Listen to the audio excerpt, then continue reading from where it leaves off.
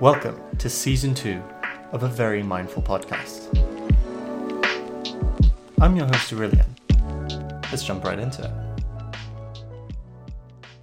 When engaging in mindfulness training, this course, as well as many others, uses Vipassana, which is translated from Pali to mean insight meditation.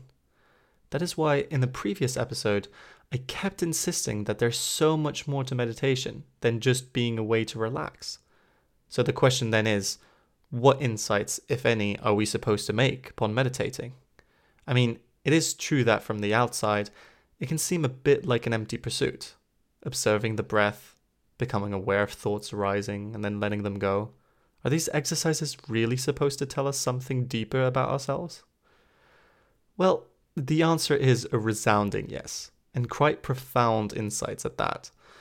What insight meditation tries to do is reveal the nature of experience. The experience of being you in this moment.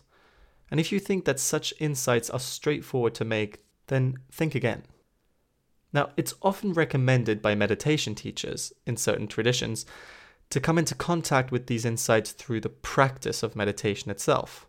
Therefore, they are said to be made all by themselves, by simply giving up on all effort and observing inner processes that have been there all along, right in front of your eyes, without you ever having taken the time to notice them. So some traditions prefer not to spoil the fun and leave you to make them independently. But then again, I know for a fact that you haven't meditated regularly.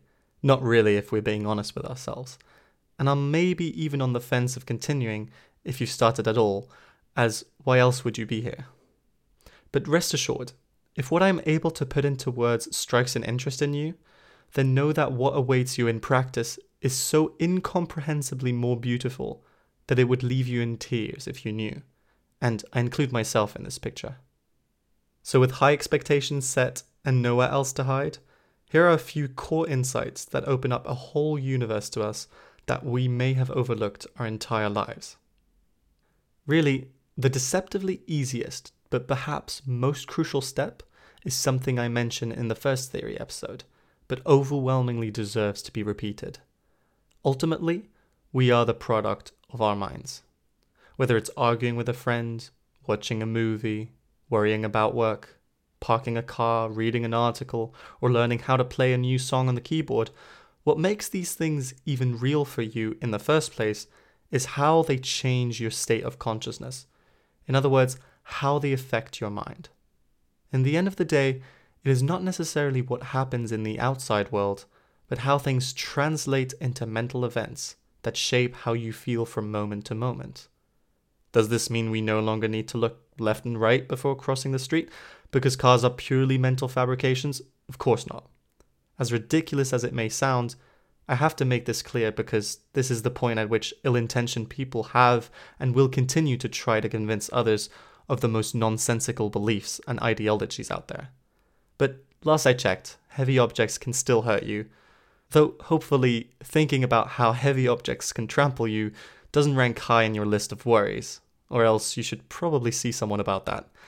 So, as much as we're entranced by the physical world surrounding us, the entire other half of what determines our experience on this planet, or perhaps constituting an even more important portion of the pie, is determined by the way we perceive those things.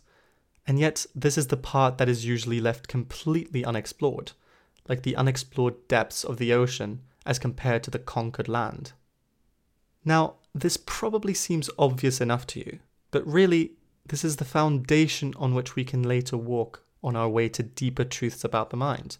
So, if this does make sense to you, congratulations, you have officially stepped further still than the Stoics in ancient Greece of the likes of Marcus Aurelius. So, what does it matter that essentially the world isn't set in stone and changes depending on how we perceive it to be?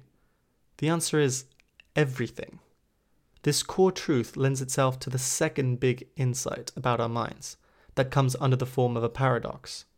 By recognizing the lack of control over our minds, one simultaneously gains greater control over it. It works a bit like reverse psychology. The less you appear to want something, the higher the chances of you getting it. So let's explore this further. By simply observing mental processes, rather than being absorbed by them, and recognizing their presence non-judgmentally, so without resisting them, well, something quite magical happens. They lose their grip on you.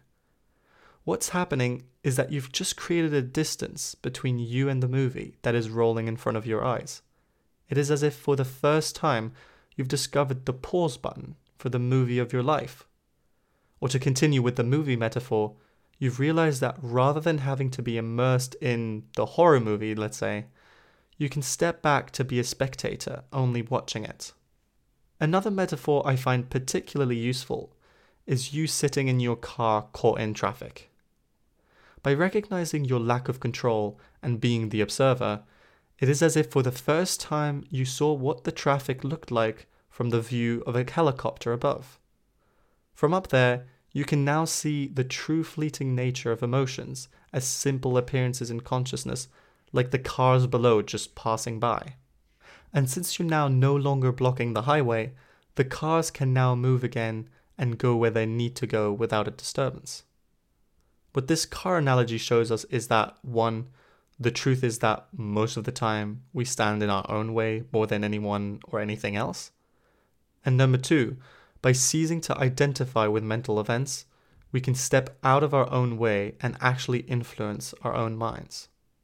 And in case you haven't noticed, this is exactly what we do when we meditate. By directing attention to our inner world and identifying our thoughts and emotions, we transition from actors to observers who can let go of destructive emotions by simply letting them be. We all know that rather than pouring oil on a fire, one way a flame extinguishes itself is if there's no oxygen to support it. So by ceasing to be so deeply entrenched in the movies of our existence and blow more oxygen into the fire will grow smaller and smaller by itself until it grows the size of a candle that you no longer need to fear and can gently observe. While of course all of this involves practice, there's a third step to be taken. Only once the flame has become a candle does one have the space to decide what to replace the flame with. In other words, purposefully evoking more constructive emotions. A necessary caveat here is that it's true that it's not always necessary to constantly be an observer. It is not necessary at all times to be mindful. When, for instance, enjoying a conversation with a friend or deeply focused on a task, it isn't always necessary to interrupt the moment to wonder how to better the situation. In other words, when the situation need not be bettered, there is no need for interruption. And this admittedly also counts for certain so-called negative emotions. Every emotion has its purpose, and for instance, feelings of sadness and crying can be deeply therapeutic. Even anger in certain situations could provide a much-needed energy boost to rectify a situation. Stress in small doses also plays a role when quick action is necessary. However, let's be real. We know very well that in most cases, we would be better off not being consumed by stress, anxiety, anger, or even frustration. Most situations would greatly benefit from a calmer and more dispossessed state. Bearing this nuance in mind, let's return to the recognition of us standing in our own way. Really, the trick of getting past yourself is to watch yourself. When you become curious of the texture of what you're feeling, more than actually utilizing the feeling, that's what Buddhists call detachment. You can decide when to detach from your thoughts, your feelings, your emotions, by observing them and acknowledging their presence.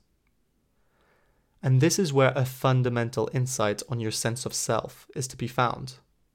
When observing, and this time turning your attention to your sense of self, your ego, your sense of I, in a sense you get to finally meet yourself. By staring at yourself, essentially, you can stop being your worst enemy and can actually befriend yourself for the first time. What this means is that this vision that most of us have of a unified self can be recognized to be illusory. And this is what Buddhists mean by saying the self is an illusion. The ego is a show that we put up with, but by paying close enough attention, the spell can be broken.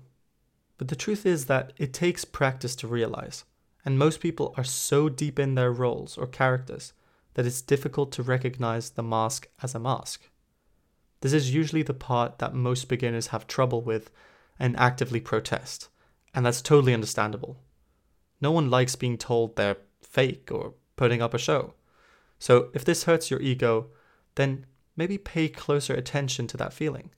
Is this actually hurting you, or is it hurting your role? In any case, the self as an illusion can be explained in a million different ways. If it isn't experienced in practice, serves no other purpose but to maybe freak out people at a dinner party. A last clarification is that the shedding of the self doesn't mean you no longer can put the mask on. As I said, it is not necessary to always be mindful, but it does give you this freedom to take it off. If you enjoyed listening to this episode or found it useful, then please share it with a friend.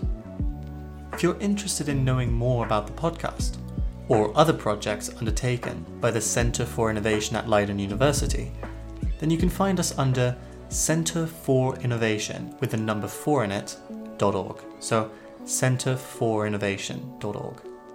See you in the next episode of A Very Mindful Podcast.